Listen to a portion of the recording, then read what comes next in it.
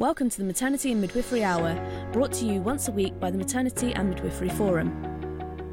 This podcast is supported by Matflix, video streaming from maternity experts.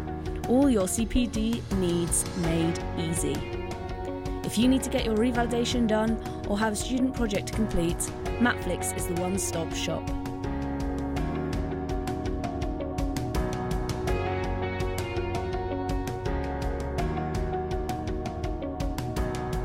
Good evening to everybody. This is Maternity and Midwifery Hour, and this is our 13th episode, and it's the last of this series. So I should hear from everyone going, oh, that's a shame, but we're going to have a little break because Easter's coming, and we've been going for quite a few weeks, 13 weeks. So just to say, my name's Sue MacDonald, and I'm the curator for the Maternity and Midwifery Hour and also the Maternity and Midwifery Festivals. And it's my delight to be chairing this evening's session. And I've got two lovely, lovely speakers. I always have lovely speakers, and today is no exception. So we have Faiza Rahman. Now, is it Rahman or Rahman? So it's Rahman. Rahman, you see, I've been corrected. Faiza Rahman and Maddie McMahon. Is that correct, Maddie? It is. Oh, Well that's a done. relief. And of course, what we do to our guests is always put them on the spot and ask them for a little moment of the week to share with us. So I'll start with Maddie, if I might, for a moment of the week.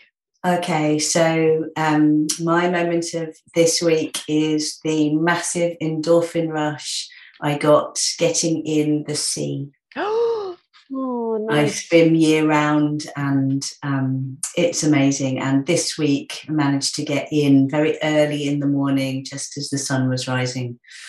And it really does set you up for the rest of the day. wow. Well, you're a very good advert for this early morning. It's good. Now, is this wild swimming or is it just cold water swimming? Yeah, I live at the Wow. seaside, so I'm really lucky. Wow, fantastic. Well, thank you for sharing that. I don't think I'll be joining you in a cold water swim. I do my running in the morning, but I think a cold water swim would be too much for me just now. Thank you for that. Now, how about Faiza?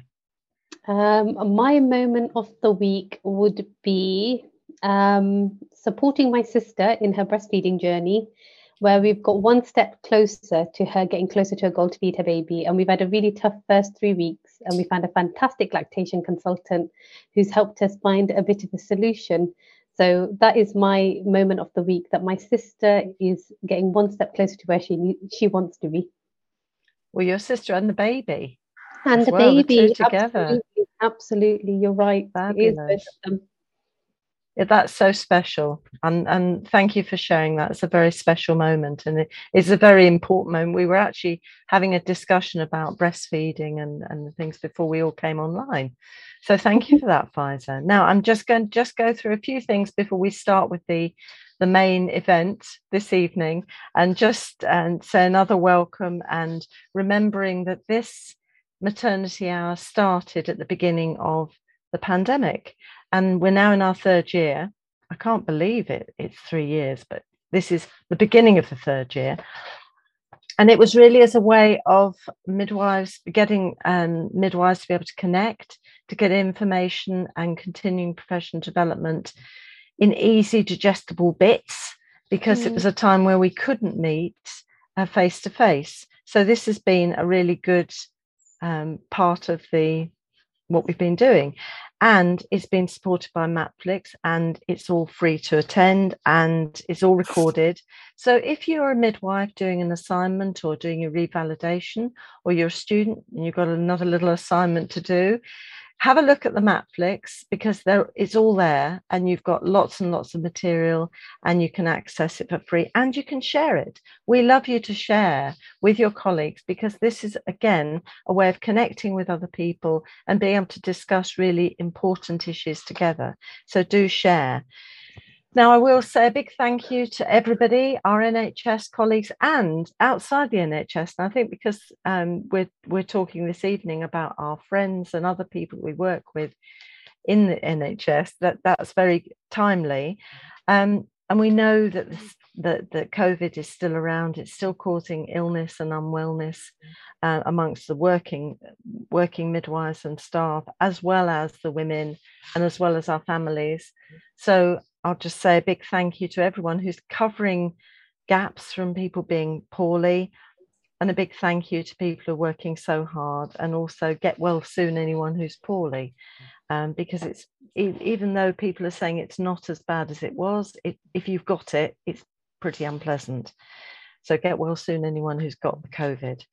And people are very tired and stressed, and I think it's gone on for such a long time.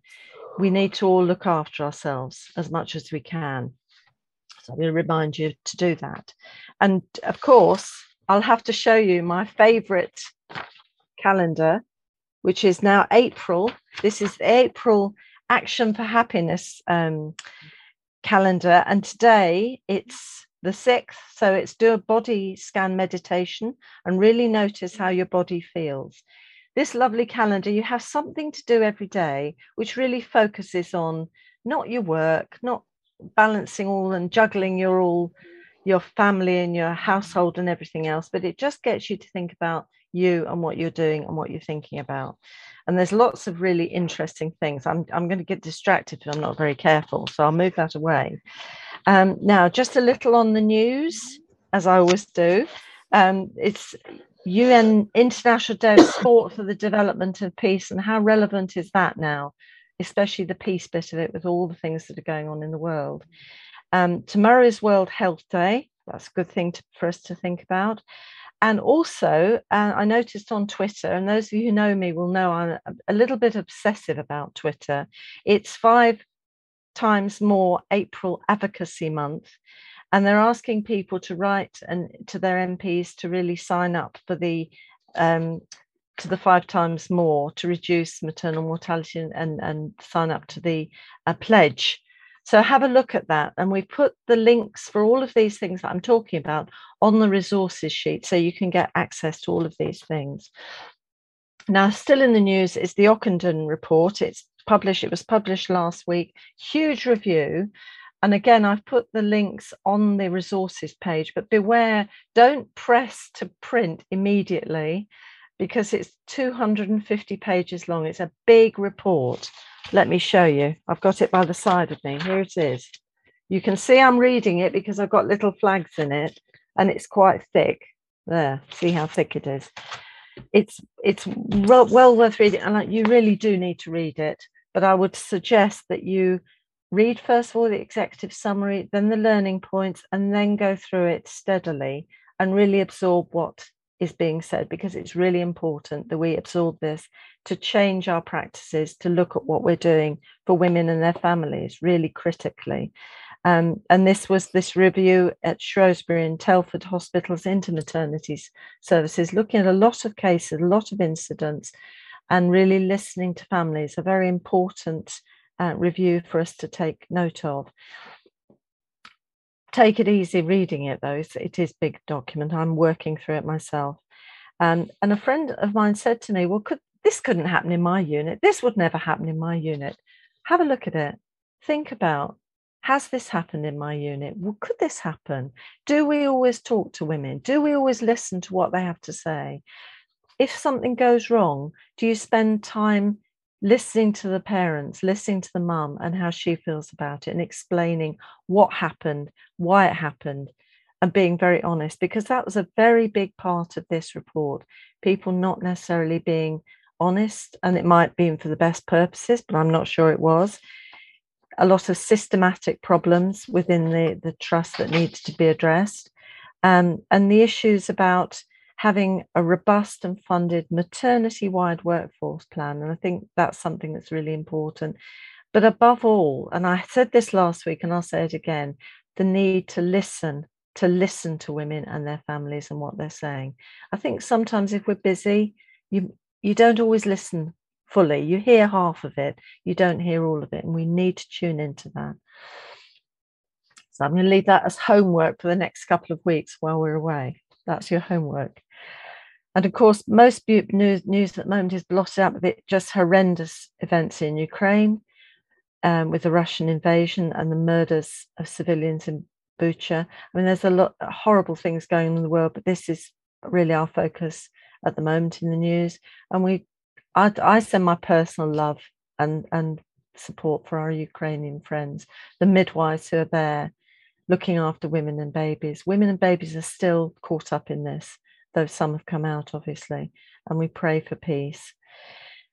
And after that, thinking about what we can do ourselves and thinking about what we can offer to our colleagues and friends around the world.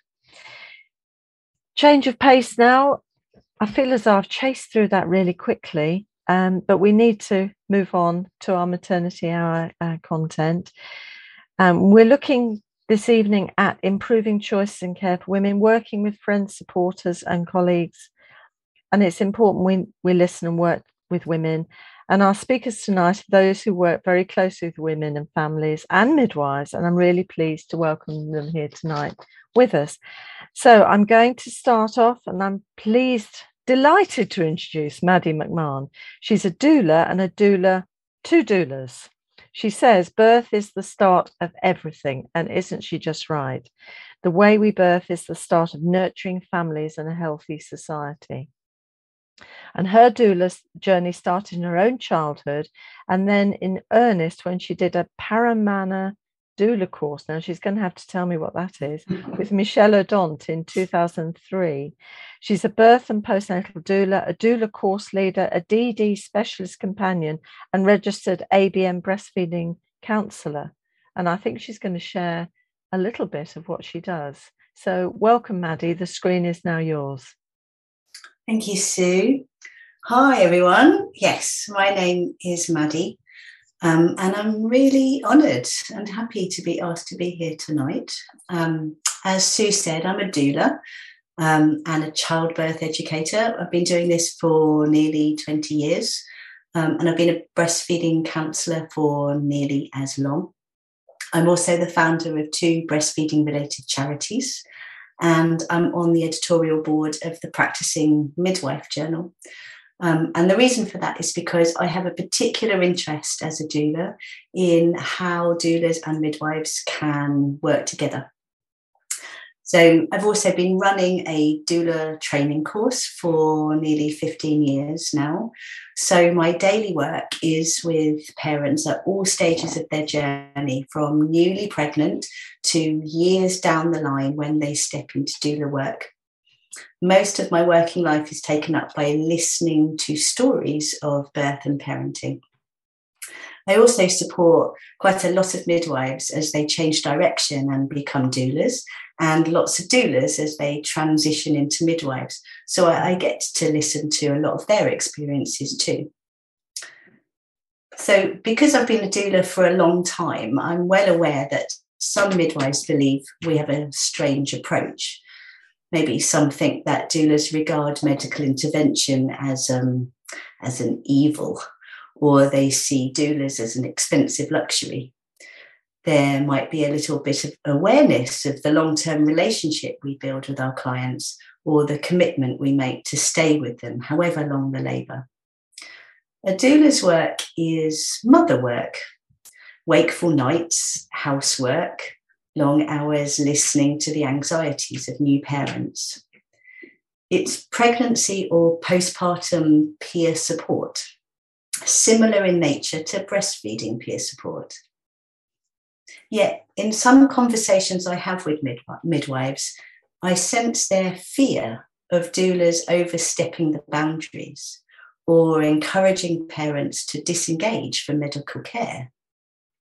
Sometimes, as I hold a woman in the throes of hard labour, stroke her hair, or provide much-needed sustenance, a midwife whispers that she wishes she could care for couples like that. I've always put quite a lot of effort into trying to debunk some of these assumptions, because I've been lucky enough to experience the magic that happens when midwives and doulas create a loving and collaborative team around the family that they're serving. When midwives understand the intimate relationship between doulas and the families, they can join the team safe in the knowledge that everyone understands their role and their boundaries. Rather than feeling obliged to assert power and authority, a midwife can be part of the beautiful dance around the birthing person. I think doulas can be useful. We often represent women's voices on Maternity Voices partnerships and feedback on how we see services being delivered. Doulas witness the care delivered by different members of staff, and we might notice inconsistencies or areas where savings or efficiencies could be achieved. We see service provision through the eyes of the end user and often take note of little things that staff might miss. Standing outside the system, doulas can also stand up against threats to midwifery, against bullying, poor care, or human rights abuses without fear of reprisal. And doulas come from the communities that midwives serve. We were that young mother, that woman with postnatal depression, that parent who lost a baby, that parent from all the cultural and racial groups in your area. We can be communication conduits, enhancing the relationship between families and midwives. Increasingly, we're working under the auspices of agencies like Children's Services, who recognise that because of our lay role, families often engage with us in a way that they don't with people who wear badges. Midwives have no greater fans than doulas. We see you up close and personal. We see when you have concerns or are tired, and we see how the systems you work within can cause you suffering. What we realise very quickly is that when midwives feel happy and supported, when you are not doing the job of two members of staff, when you feel free to practice in the way you were taught to, and when you have the chance to build relationships with families, birth is safer and more satisfying for all of us. My granddad used to use the phrase on their uppers when he encountered someone who was suffering. I never really understood what it meant until I learned that he was referring to the upper part of a shoe. Sometimes in life, we have so few resources or support that we have to wear the same pair of shoes for too long. Too many midwives I meet don't just have holes in their soles. Their souls have disappeared entirely. Too many midwives are walking barefoot through each shift without comfort and protection. And this situation is not sustainable.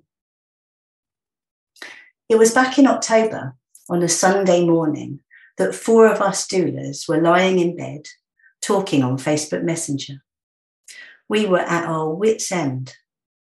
All of us had clients who were either not getting the clinical care they needed or were trying to navigate through multiple decisions around interventions they didn't feel sure they needed. All our clients felt manipulated along a conveyor belt, and all felt the lack of psychosocial support from the NHS. With staff leaving, services being scrapped, and whole units regularly closing, it felt like the whole system was on the verge of collapse. We began talking about the incontrovertible link between staff working conditions and our clients' birthing conditions. Things were so bad, we felt we needed to do something that would remind midwives that someone cares, something that could provide them with an outlet, a place to cry and call for change, and a place to build connection and community. Within a few minutes, we'd set up a Facebook group and invited a bunch of people. Within hours, the group had hundreds of parents and midwives streaming in, Within days, it was thousands. Currently, the group contains 22,000 people. We gathered some midwives to join our steering group. We're now a diverse mix of doulas, NHS midwives, and midwives working independently from a variety of cultural backgrounds. We wanted our group to reflect the diverse nature of the March with Midwives community. We wrote a manifesto focusing in on a short list of things we felt could be implemented immediately to solve the crisis. Our demands fall under 4 simple headings: to listen to all staff and service users and their advocates, to fund emergency retention, to enable anybody willing to work or train to do so, and to reduce the demands on staff. We decided to hold vigils around the country. A vigil is a gathering usually formed in grief, and we thought that that was most appropriate. Despite the management of many trusts discouraging or even forbidding staff to attend, on the 21st of November 2021, we had 72 vigils around the country, and we estimate that around 12,000 people attended. That day was emotional. I don't think many of us anticipated the full force of the feelings that would be released as we stood shoulder to shoulder in the streets. Midwives told us that they were feeling hope for the first time in years. They told us what a difference it made, realising they weren't alone, realising that the system has been gaslighting them, blaming them for just not being resilient enough. Since November, we've been trying to leverage the impact the vigils had. We got a lot of press coverage, and we do believe that March with Midwives has played a part in putting maternity care on the government agenda. We have talked with ministers and been invited to sit at tables with senior figures. But what is most important to us is that this remains a grassroots campaign. Our role is to be a conduit for the voices of the parents and the midwives in our group. We aim to amplify their wants and needs and to provide a community where people can feel less alone and lonely. The Ockenden report calls on us to listen. I think we have to peel down through the layers of what this means, because it doesn't just mean listening to the families you are serving. It means really actively listening to each other. When was the last time you had a chance to sit in a room with a cuppa and talk to your fellow midwives without time constraints? Management needs to build in these opportunities. It also means listening to everyone else who may have a useful piece of the jigsaw puzzle. The grandparents, the aunties, the doulas, the antenatal teachers, the breastfeeding counsellors. We all have perspectives and suggestions that might be useful. We all share the same aim: to safeguard the physical and emotional safety of women and birthing people. This means we can't ignore anyone's voice, because until we really start actively listening to each other without judgment, we will not find the key that will unlock this puzzle. We will have no hope of providing individualised, culturally safe care. There is so much that threatens safe birth and holistic, family-centred midwifery right now. It seems to me that it's crucial that we find our common ground and lift our voices together, because together we can be very, very loud indeed. I love that. That's being loud. Except you're very peaceful and gentle with your presentation. Thank you, Maddie. And I think I I just flicked through my phone just to see the pictures of that march, because when you sort of reminded me of how powerful it was, and I felt as though there were more than the thousands that you've suggested, because we were there with people behind us kind of who couldn't be there but were with us in spirit. So thank you for reminding us of that moment.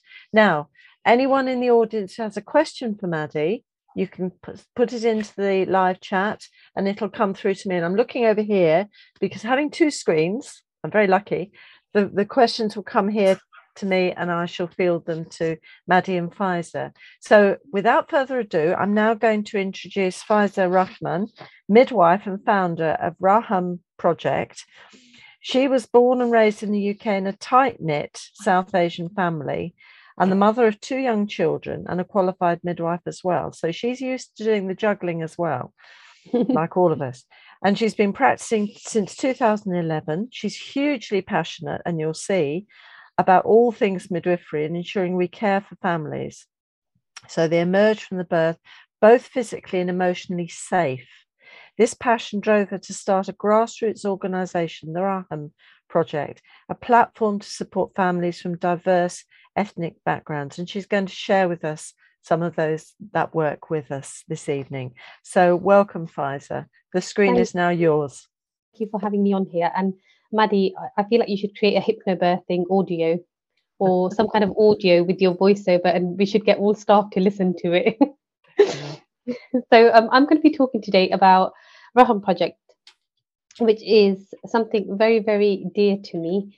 So I wanted to share what we've been doing with that platform with you all. So I'm going to initially go through a little bit of an introduction of who we are, what our aims are, and just a few more interesting details. So this is our second annual report that shows the activities that we've carried out in Raham Project between April 21 and March 22.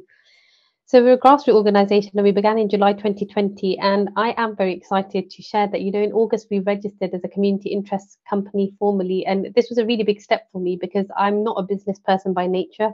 I am a midwife by nature, and I've had a steep learning curve through doing all of this. But it was something that my community really needed, and I felt like this would really help them. So that's why we did what we did. What are our aims? So this is going to look a little bit about what our aims are. So Raham Project's aims are to create a safe space that's non-judgmental, particularly for mothers and partners from ethnic backgrounds. We want to start creating a space where things represent our communities a little bit more. So we've started creating digital media content around the perinatal period where we use key messages and images representative of people from within our communities in a very kind of easy to understand way. And with this, what I found is actually lots of people are accessing it, not just necessarily people from our ethnic communities. There's lots of mothers from Caucasian communities who come and tell us, nobody told us that. I wish I'd known that before. So I feel like it's spreading wider than I was planning, which is always a positive. Creating a support network is really key for us. So something that we started doing a couple of months ago was we created our own Facebook group. That's a private Facebook group run by mothers from ethnic communities for mothers from ethnic communities. Raham Project actually started during COVID. So social media was our way to connect with families, and obviously it was something that clearly was needed, so we've continued to grow. Awareness, we're trying to raise awareness about the perinatal period. We really want to focus on maternal mental well-being, and I'm a huge believer that we could prevent a lot of the trauma that our families are suffering through good education, really good support during their pregnancies, and I feel like we can help with that. Another aspect to that is raising cultural awareness training for healthcare professionals. So it's not just about looking at how we can support people who are having babies. It's also about making sure that the people who are providing the service are also mindful and aware of the nuances that people within my cultures face.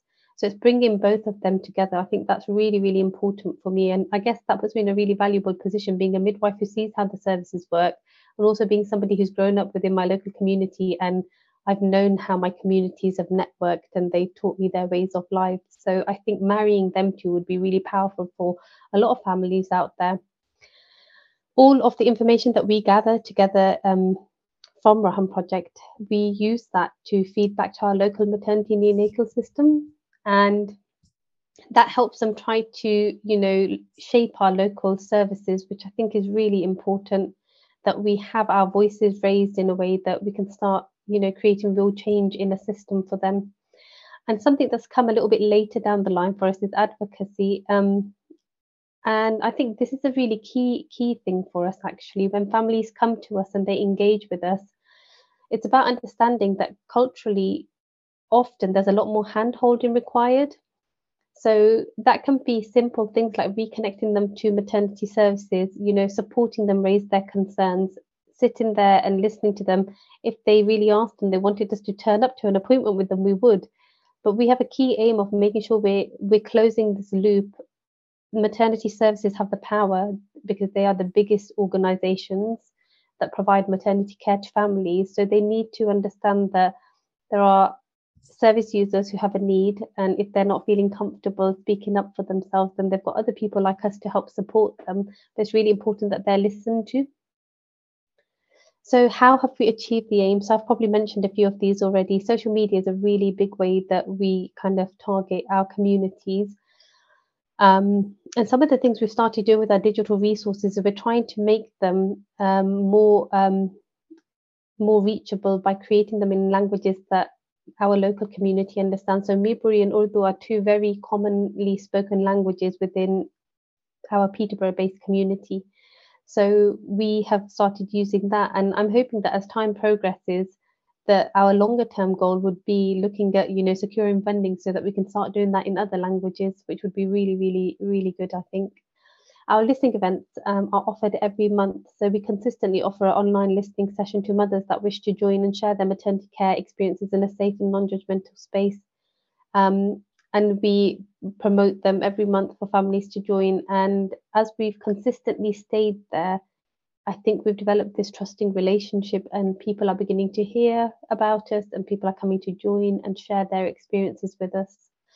Signposting and advocating for families has become a very important thing, like I said, about raising their concerns and their voices and making sure that they have that support there to be able to share what they're feeling.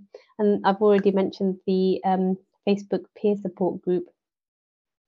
Now, this is just some interesting information about our social media. So we've had like a 50% growth in the last year, which means lots of people have started following us and accessing us. And these are some of the infographics that we've created in recent times. And these are some of the ones that people really have wanted to see more kind of content in this sort of format.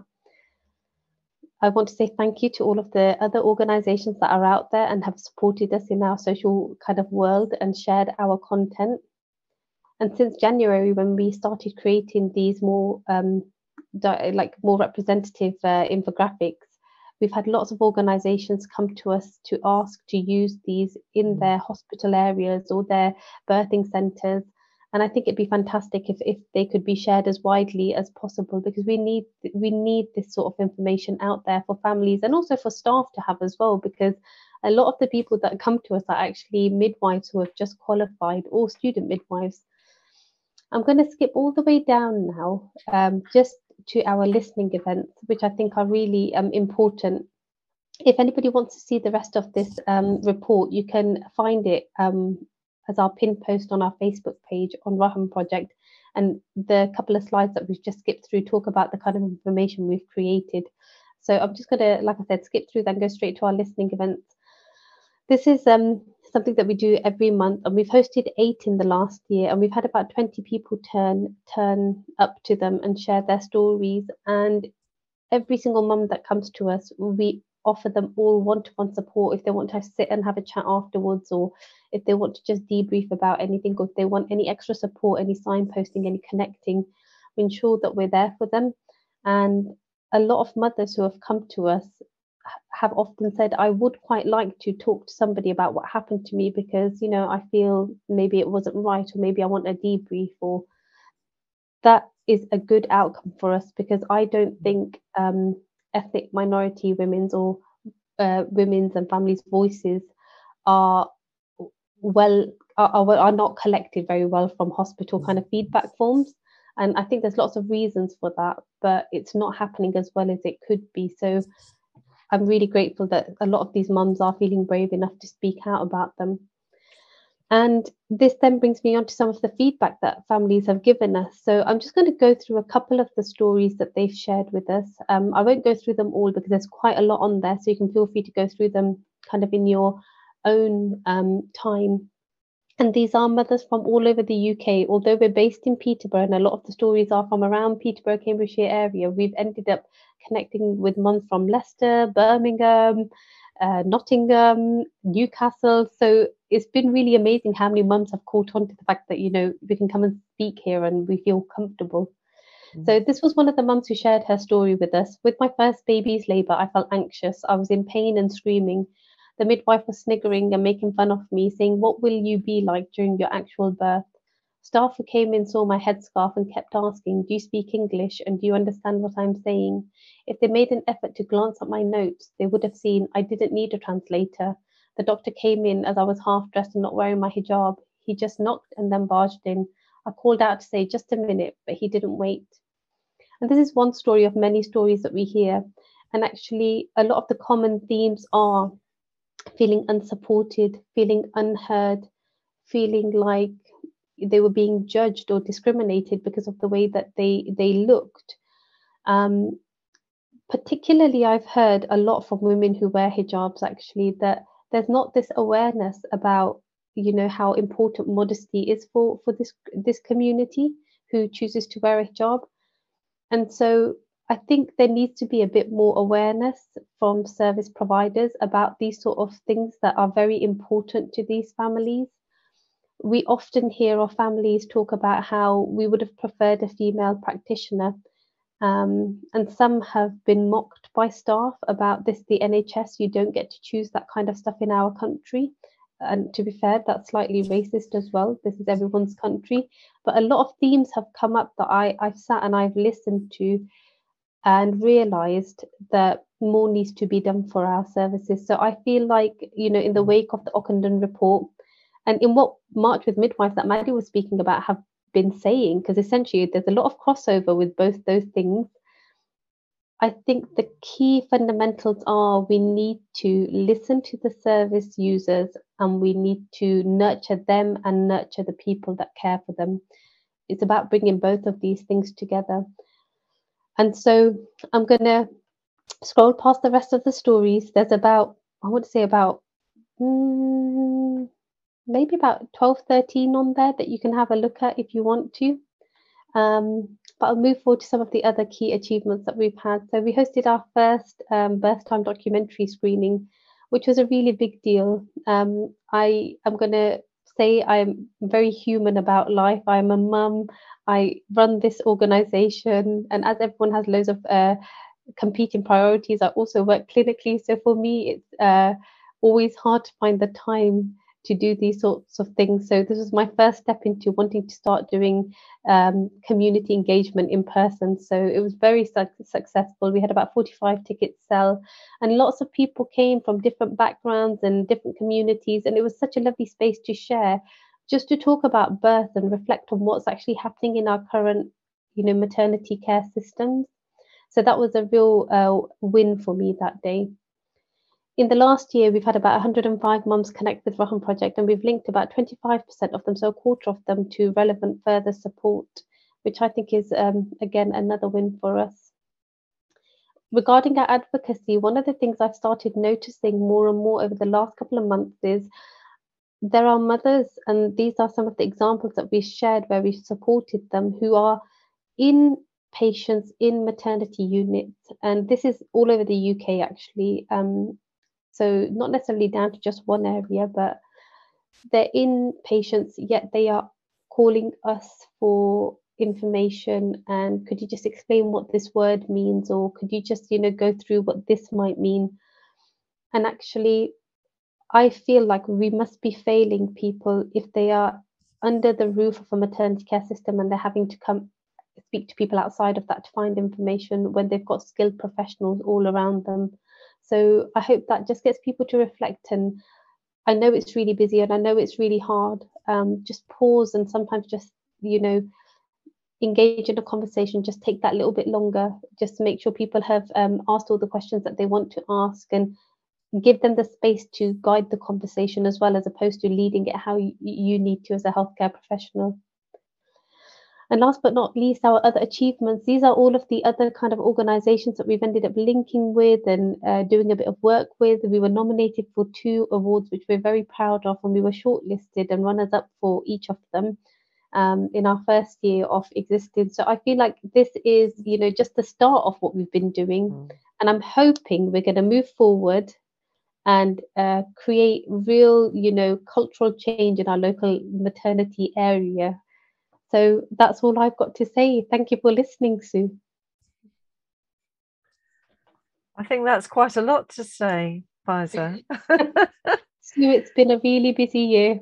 Yes, I can kind of see that. I can see that. I mean, it's really interesting that the work that you've done and the kind of the links you've got with the Ockenden and what we do, and some things that were, for me, quite uncomfortable to hear when I hear about a midwife sniggering about a woman. That's quite uncomfortable, but it's important for us to know that's happening, and try and treat it sort of non-judgmentally. But it's quite difficult, because you kind of feel for the poor woman who's in that situation, who can't really speak up for herself at the particular time.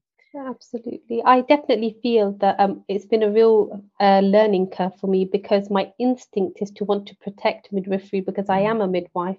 But actually, I have to step back and I need to really listen. And if I want to really create change, I need to listen to everybody. So I recognize midwives are struggling, and I recognize that families are not getting what they need. So it's just about bringing those 2 units together. I think that's the foundation, and then looking at how we can, create other better relations in all the other teams.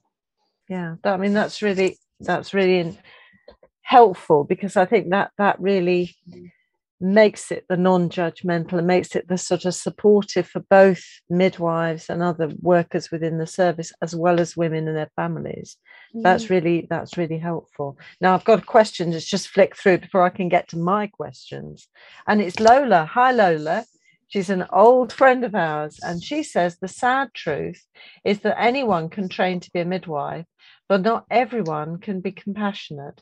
We need to work harder on training and recruiting compassionate and caring human beings. Okay, I'm not sure that's not a question, Lola. That was a kind of comment.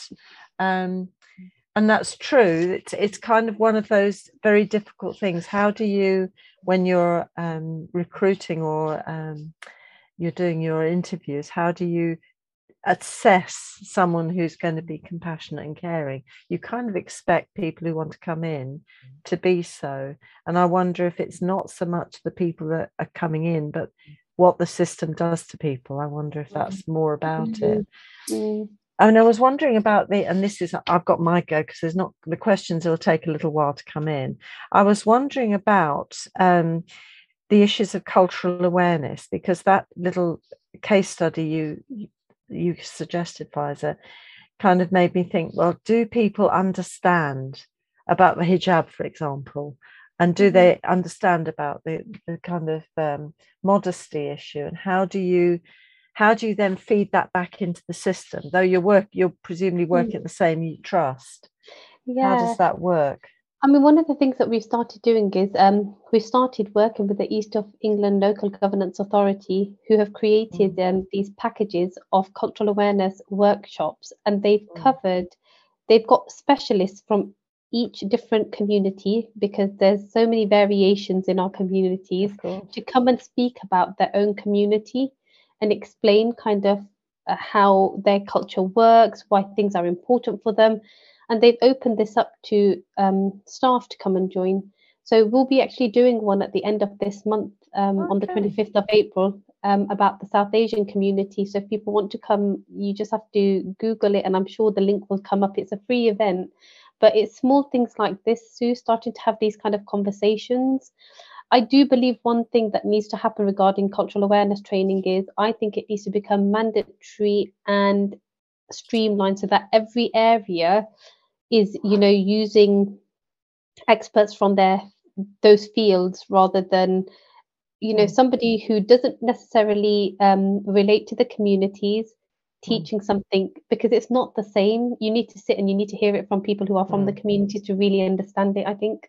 I mean, it's a little bit like the years ago they had the I think it was the Nursing Times did bereavement books, and they had for each religion or ethnic group they had a book, and you could go through it. But of course, what you had to know, and once you knew when you talk to women, is that people have their own culture, which isn't necessarily as delineated as you'd see in a book. Absolutely. And that's what I think you've illustrated brilliantly. That's fantastic. Absolutely. And also, just one addition to that also, Sue, is this, that really, if everyone had I'm going to say the capacity and the time, because I know that's a real issue, but if everyone just stopped and actually just listened and talked to families, they'd pick up these variations. And if they built relationships with people right from the beginning, they would pick up all of these things that are very, very important to families, as opposed to, meeting a stranger and then having to explain why you're doing what you're doing and then feeling a bit silly about it. Because people can absolutely ask us questions. We can all ask each other questions. It's how we go about it. You can compassionately ask us questions. The tone is very important. Yeah, not why do you have to do it like that? Absolutely. Absolutely. And one of the common one is, and I hear this all the time, isn't it a bit weird that you're married to your cousin? And I always think in my head, oh, pause. Think before you just said that, because the way you said it, you've judged them. Count to 20. Count to 20, and then just, ask them, but ask in a way where you're being open to the fact that that's the practice that they choose to have. Yeah. And I think that's what Maddie was talking about earlier, about not having the time to talk to each other as midwives, for example, or as a team, of having that time to kind of talk about this sort of stuff that, when someone, I don't know, when they share some sort of food or experience, if you've got time, you'll chat about it, won't you? And you'll find out, you learn almost without having to learn. I don't know if you wanted to add anything to that, Maddie. Yeah, I think when you were talking about the comment that came through about being compassionate, I genuinely think it is something you can teach. The psychologists talk about soft skills, and I think those skills are ones that are not given as much priority in clinicians' curriculums when you're being trained. And I know that doulas, we have the luxury of being able to spend a lot of time learning listening skills, learning how to communicate in a compassionate way without judgment. But I do think that more emphasis could be put in the curriculum on those kinds of skills, because it's about fostering curiosity, being genuinely interested in the people that you're caring for, and having an unconditional positive regard for everyone. And you absolutely can teach that. I teach doulas that stuff all the time. I think we're going to get quite a few questions in shortly because there'll be teachers watching, and absolutely get this in the curriculum. At the moment, there's a lot of people thinking this is a really helpful session, really enjoyed it. So I can have another question. One of the things I was wondering, you had the little table, Faiza, of when a woman had an issue and then she was helped with whatever, given information or pointed in the right direction. Is there a way that then that gets fed back, kind of, it's probably because I'm reading this report, but does it get fed back in writing to the head of midwifery or to the into the service, so that somewhere it's recorded? Yeah, so what we do is we will link them with PALS and anyone who we can find within the service who is a lead. Ideally, I try to link them to a head of midwifery, and then I allow them to figure out where they wish to disseminate and who they want to connect back to this family. because actually that is, the onus has to be on them. You know, the onus has to be that there's a responsibility of care that you are giving to people, and that you need to step up to that. So I think that's how I feel is the best way to do it. And also with Raham Project, I am absolutely a midwife, but I'm a mother first, and I'm, you know, lots of other people before I bring a midwife to that platform. And although the midwifery helps me underpin so much of the knowledge, I can't apply my clinical skills, like give people advice, because I'm not legally covered to do that. So I don't step over that mark, but I completely can give people information that they should have access to, that anybody can give them, which means that puts them in a better position to know what they really should be deserving of, actually. So, I mean, that's interesting, the sort of parameters of practice. And I think Maddie was talking about that a bit earlier, right at the beginning of the session, when she was saying sometimes, or what I was hearing about the potential tension with some midwives and some doulas, where there's a feeling that either the Maddie, the doula's getting a better job because she can do the things we'd like to do, maybe. But I know I have heard of some midwives feeling quite uncomfortable because they feel as though the doula might tread on their toes. And I don't know if you've experienced that or... Yeah, of course. Less these days, I think, than maybe many years ago, because there's more of an understanding maybe of what our role encompasses, and more of us doulas around. So more midwives have worked with us. And often we'll go into a birth room and perhaps encounter suspicion or a chilly reception. But by the end, you know, the baby's born, we're hugging each other and we're best pals. So there's more of that going on. But I do often sort of encounter this idea that maybe in some kind of utopian future, when midwifery and maternity care is all sorted, that we won't need doulas anymore. And that always kind of interests me, that feeling, because the roles are very, you know, in an ideal world, we'll be complementary to you. You know, this isn't about us doing things that midwives should be doing or eroding your role. I'll always ask, well, can a birthing family have too much love? That is just not possible, is it? You know, we are making this beautiful circle around them, giving them all the love and care they need. And even with the best will in the world, a midwife is not going to be able to spend all day with a new family doing their hoovering and making them cheese sandwiches. You know, that's definitely a doula's role. Maddie, that's the complete service. Absolutely. Maddie, can I just say, I love working with doulas, because if we're all there for the same reason, which is the family, there is no competing. We're all there for the same common goal. So I love working with doulas. I just want to throw that out there. And also, I think doulas have always existed. So, for example, people had their aunts, their sisters, and you got the support network from there, didn't you? So I guess this is us finding a way within the society that we live in to make sure that people still get that nurturing and love and support. And all fairness, the way I would defend my sisters and my brothers and my mum and my dad, you know, that's what a doula would do for you. And I think that's a wonderful, that is a wonderful kind of way of seeing it, because I was reading a bit of history earlier this week, talking about the gossips in the old days, but when it was women's business, childbirth was women's business. So thank you, Jeanette Alotti, for this. And you'd have the gossips who used to be the friends, sisters, cousins who used to come in. The men were out of it at that point. It was all the women's business. Just interesting. You've kind of triggered that thinking, Pfizer. Now I've got a query.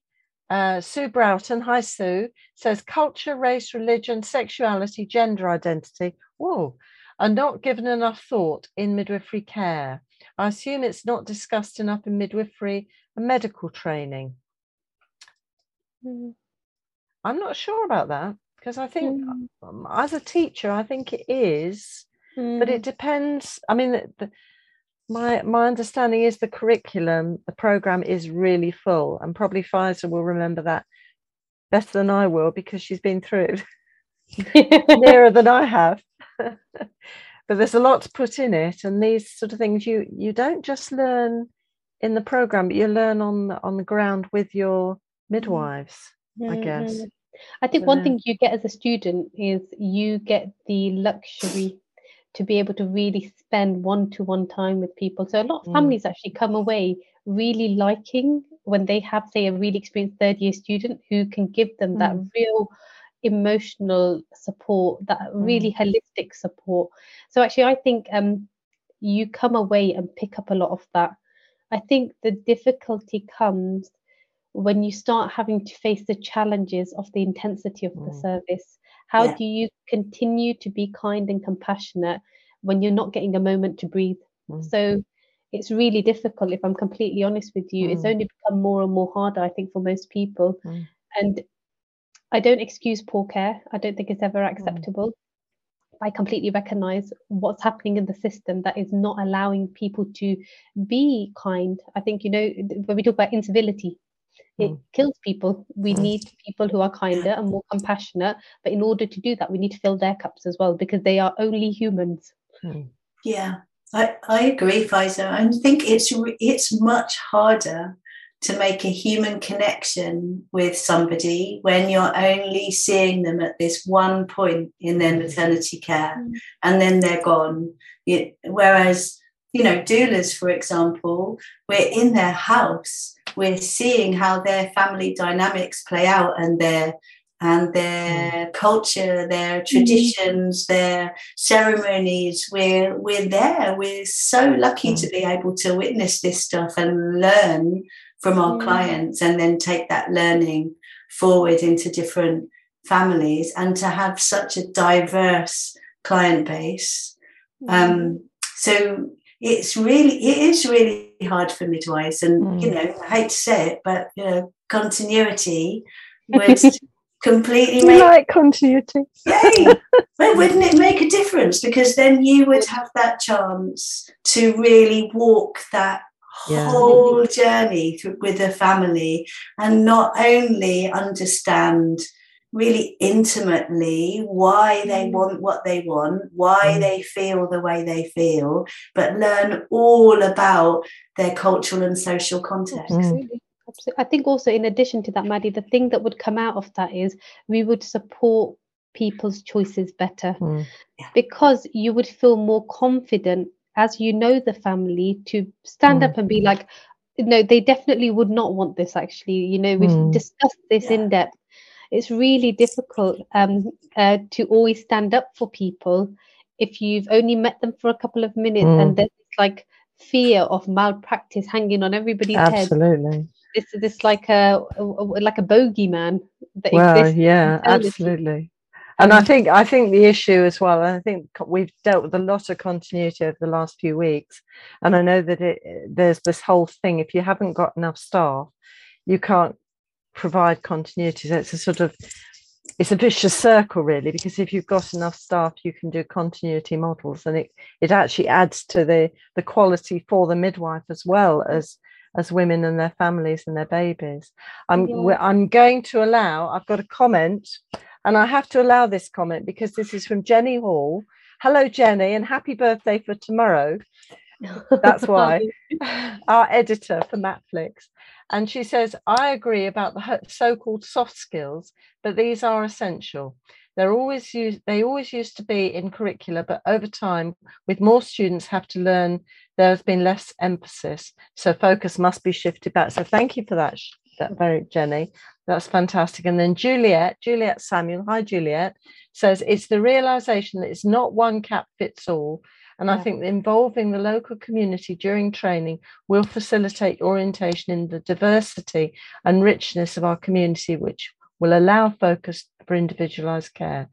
We've got one, Anna Neal from Canada saying, wonderful to listen. She's on holiday in Canada. And Deepa, hi Deepa.